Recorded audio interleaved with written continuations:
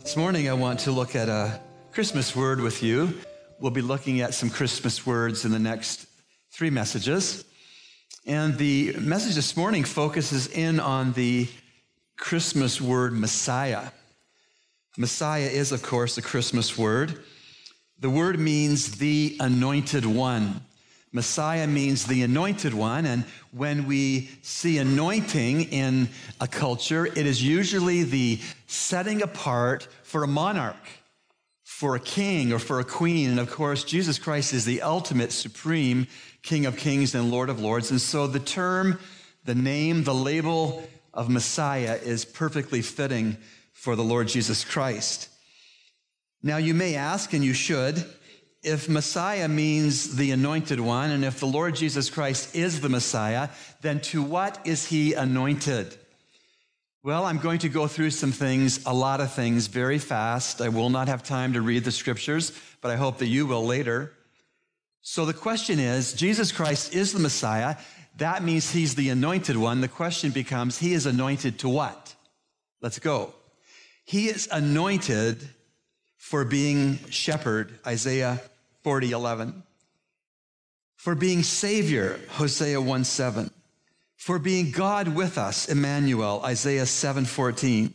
For being King of Kings and Lord of Lords, Daniel 10:17. Jesus is anointed Messiah for being the Holy One, 1 Samuel 2:2. For being the Lord of the Sabbath, Genesis 2:3. For being Lord of all, Romans 10:11-13. Oh yes, for being the Son of God. Jesus Christ is anointed Messiah for being the only begotten of the Father, John 1:14-18 and 3 verse 16. For being one with the Father, John 12:45. For equally sending the Holy Spirit along with the Father, John 14 verse 16. For being entitled to equal honor with the Father, John 5 verse 23. Jesus, anointed Messiah for being the equal owner of all things with the Father, John 16 verse 15. For being the equal source of grace with the Father, John 16 verse 15. For being the equal source of grace with the Father, the reference should be 1 Thessalonians 3:11. For being unsearchable, Matthew 11:27. For being the supporter and the sustainer of all that he created, Colossians 1 verse 17. Oh yes, Jesus, anointed Messiah for raising the dead, John 5:21. For being eternal, without a beginning and without an ending, Micah 5:2. For being omnipotent, all-powerful, perfectly all-powerful, Psalm 45:3. For being omniscient, being perfectly and totally knowledgeable about everything. Jesus, anointed Messiah for discerning the thoughts of human hearts, John 2:24-25. For being unchanging, Hebrews 1:12 and Hebrews 13:8. For having power to forgive sins, Mark 2 verses 7 and 10.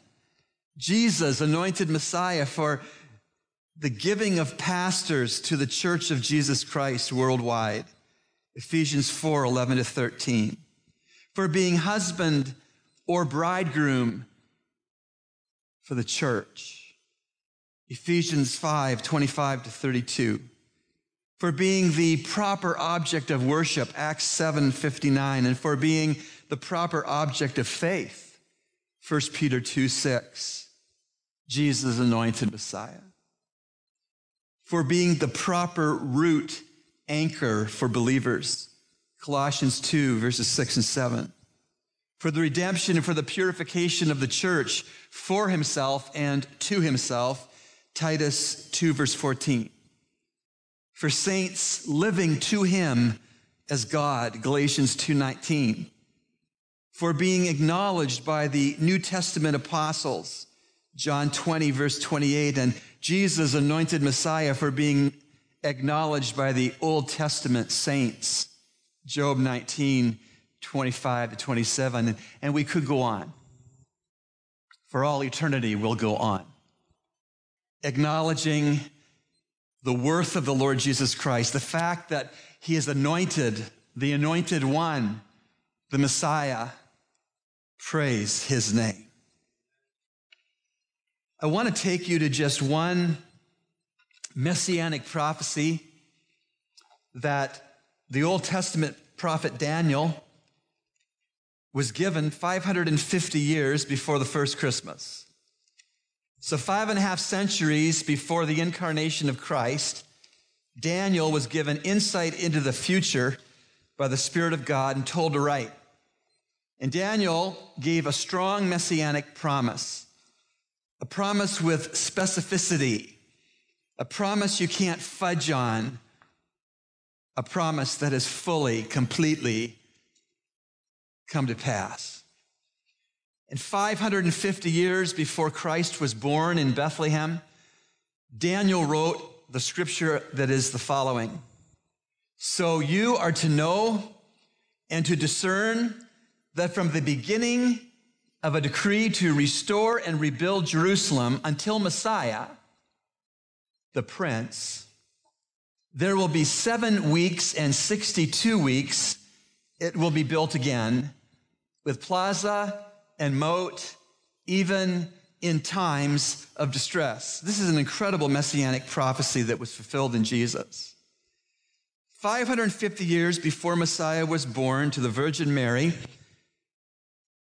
a prediction was made, and this is basically what it was. The astounding prediction that from the time of Artaxerxes' decree, you read of that in Nehemiah 2, verse 5, from the time of Artaxerxes' decree, that the Jews had permission to restore and to rebuild a once leveled Jerusalem. That decree we know from history from Artaxerxes was given on March the 14th, 445 BC.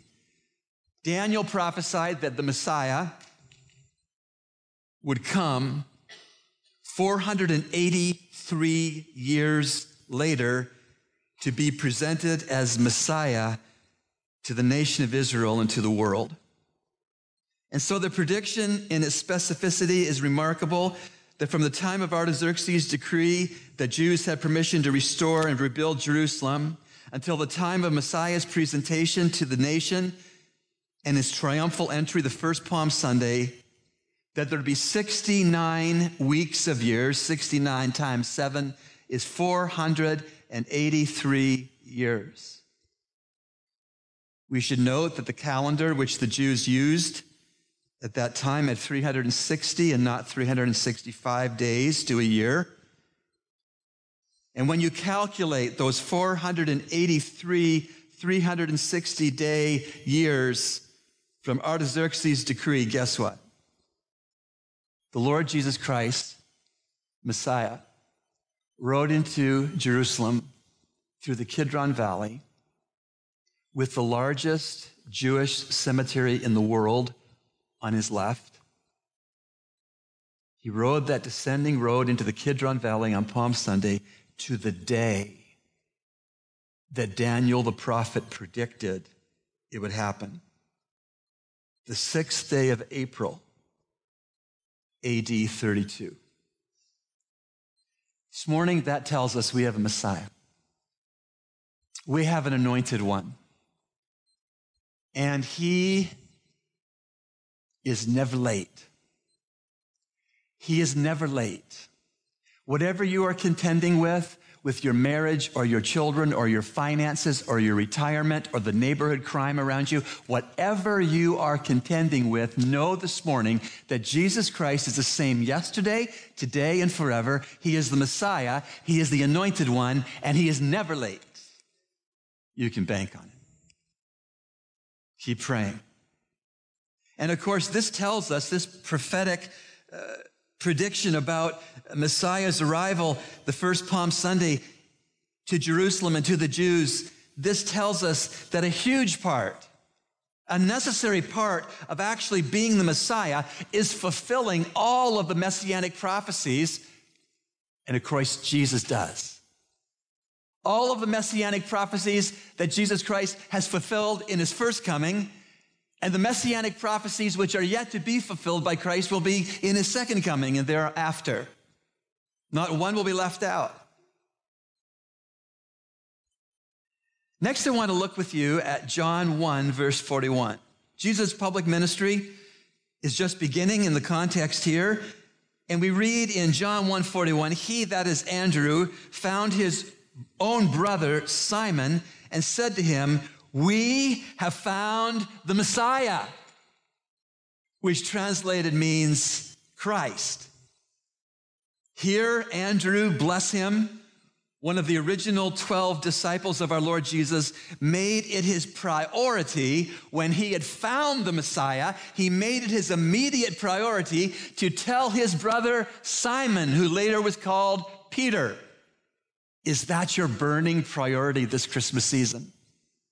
Having found the Messiah, having been found by Messiah, is it your burning priority that you would tell lost people in your family about him?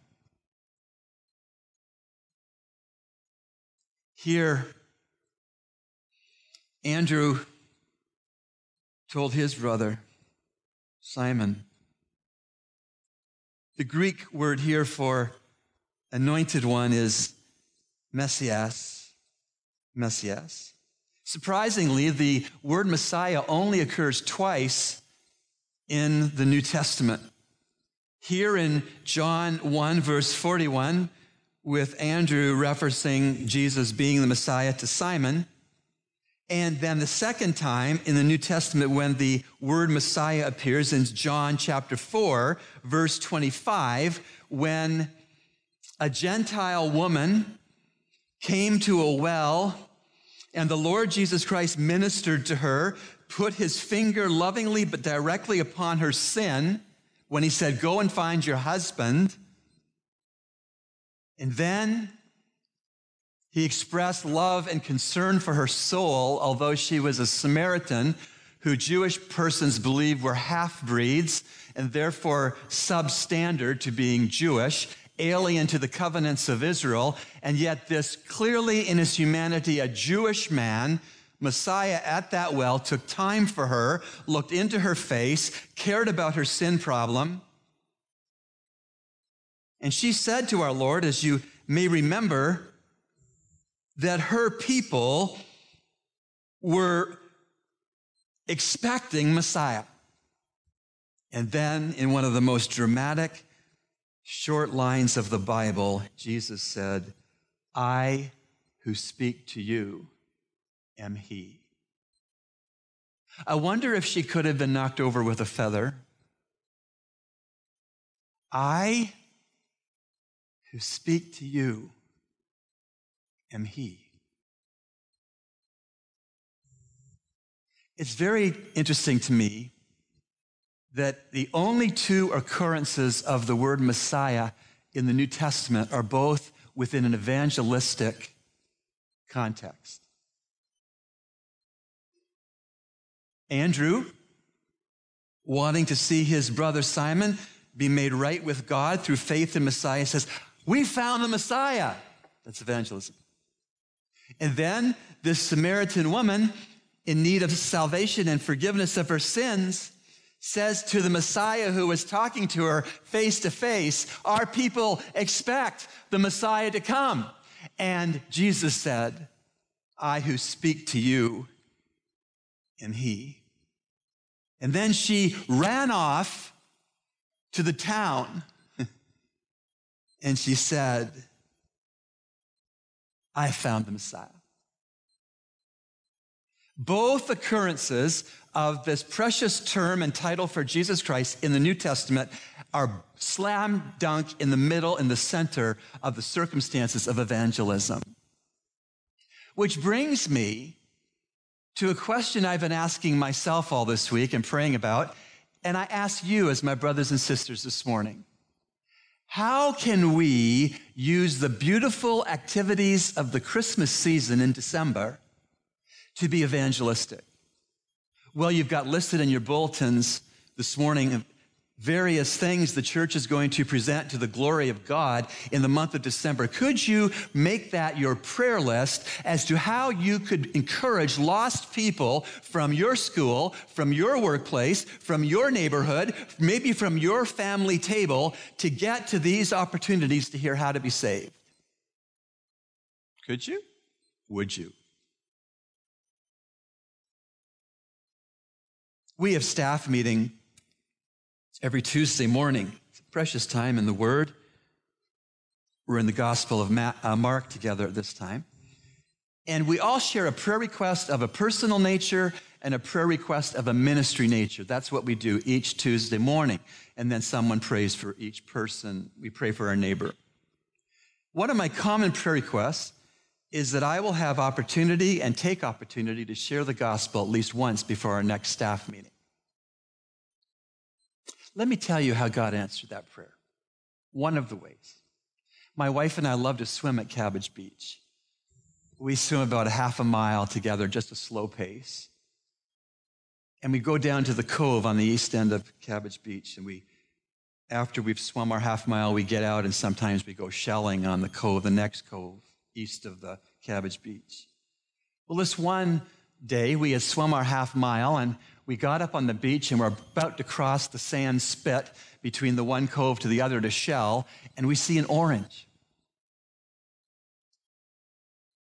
So we looked around and there was nobody near this orange, and being as we're kind of frugal,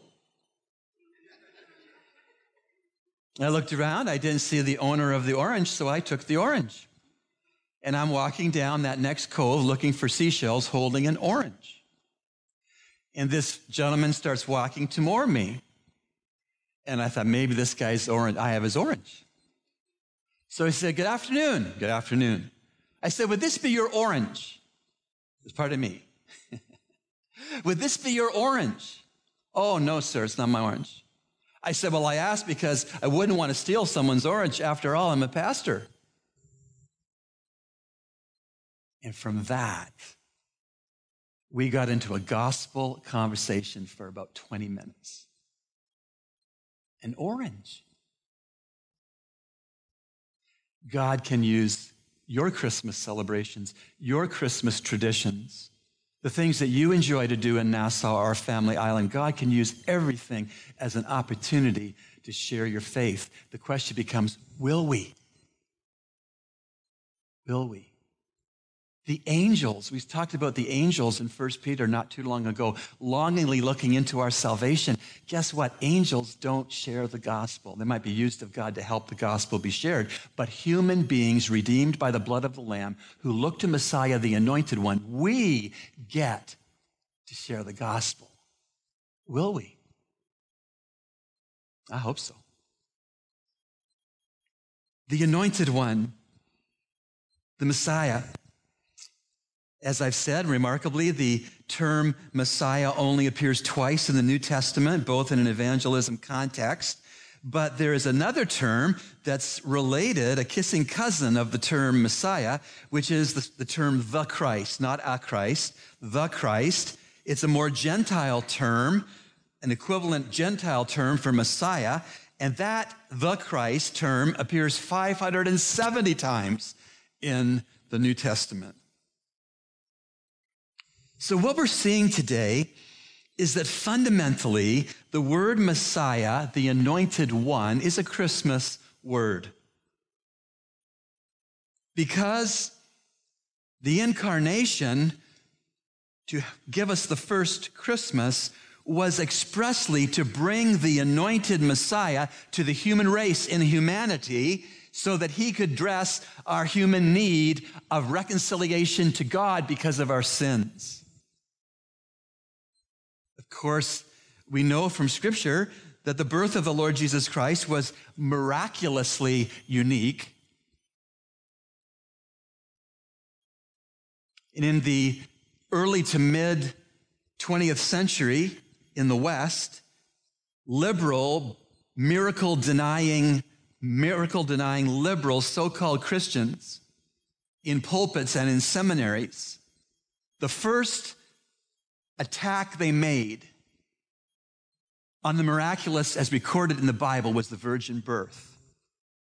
Since then, they have attacked all other forms of the miraculous, but they started with the virgin birth, denying it.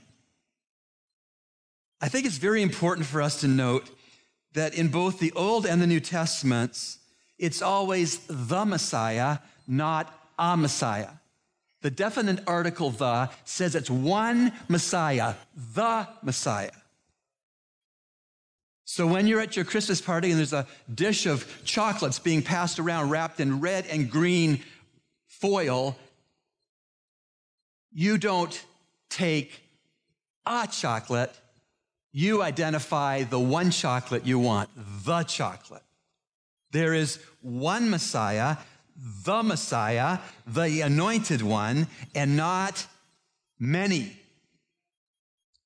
There's one. This whole matter of spiritual testing with respect to saving faith or lack of saving faith, this whole test from heaven is not a multiple choice test that you can select between a number of viable messiahs. No, and this test from heaven as to whether you get into heaven is not either a fill-in-the-blank test that you can just fill in the name you want to have as Messiah.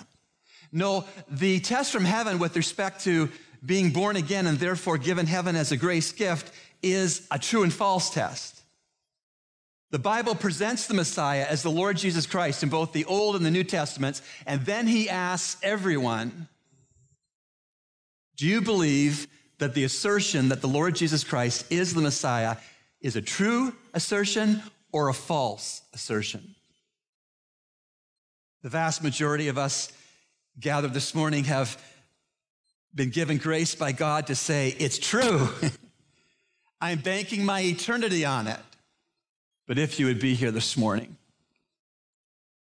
and you haven't made that assertion, when God has screamed in love to you that the Anointed One, the only Anointed One, is his Son, the Lord Jesus Christ, and you in your honesty of heart say, I've never affirmed that to be true, would this be the day for you to do that? I pray that it is.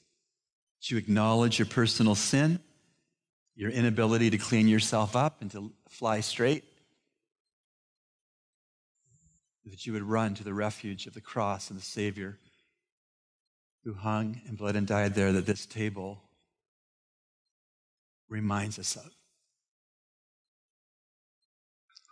When we talk about this fact that there's only one and only Anointed One, his name being Jesus, you do realize perhaps that since Jesus' time on earth, at least 64 different Jewish men have claimed to be the Messiah. Since Jesus ministered on earth, 64 different Jewish men have made the bogus claim that they are the Anointed One. Noted Jewish Christian scholar Dr. Charles Feinberg has documented this. The promise to the virgin named Mary was for the one and only child who would bring eternity past and God's will and deliverance from the present, and God the King and kingdom's future to the likes of us.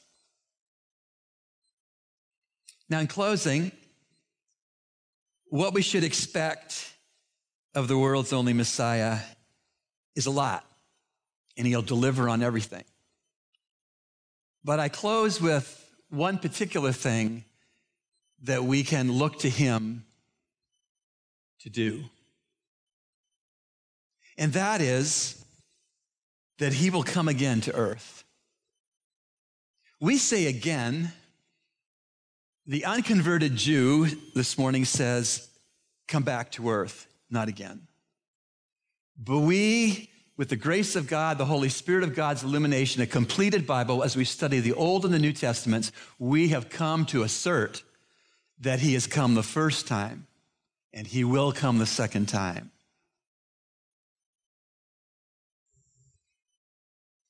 Marv Rosenthal has written a poem that is a classic for Christmas. It's called Mary Had the Little Lamb. Mary had the little lamb who lived before his birth. Self-existent Son of God, from heaven he came to earth. Mary had the little lamb, see him in yonder stall, virgin-born Son of God to save man from the fall. Mary had the little lamb, obedient Son of God. Everywhere the Father led, his feet were sure to trod.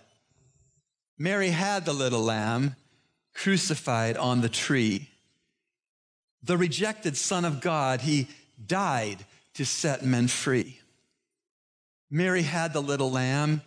Men placed him in the grave, thinking they were done with him to death. He was no slave. Mary had the little lamb, ascended, now is he. All work on earth is ended, our advocate to be. Mary had the little lamb, mystery to behold. From the Lamb of Calvary, a lion will unfold. When the day star comes again, of this be very sure, it won't be lamb-like silence, but with a lion's roar. Mary had the little lamb, and he's coming again. He came the first time as a lamb for sinners slain. He will come the second time as the Lion of the tribe of Judah.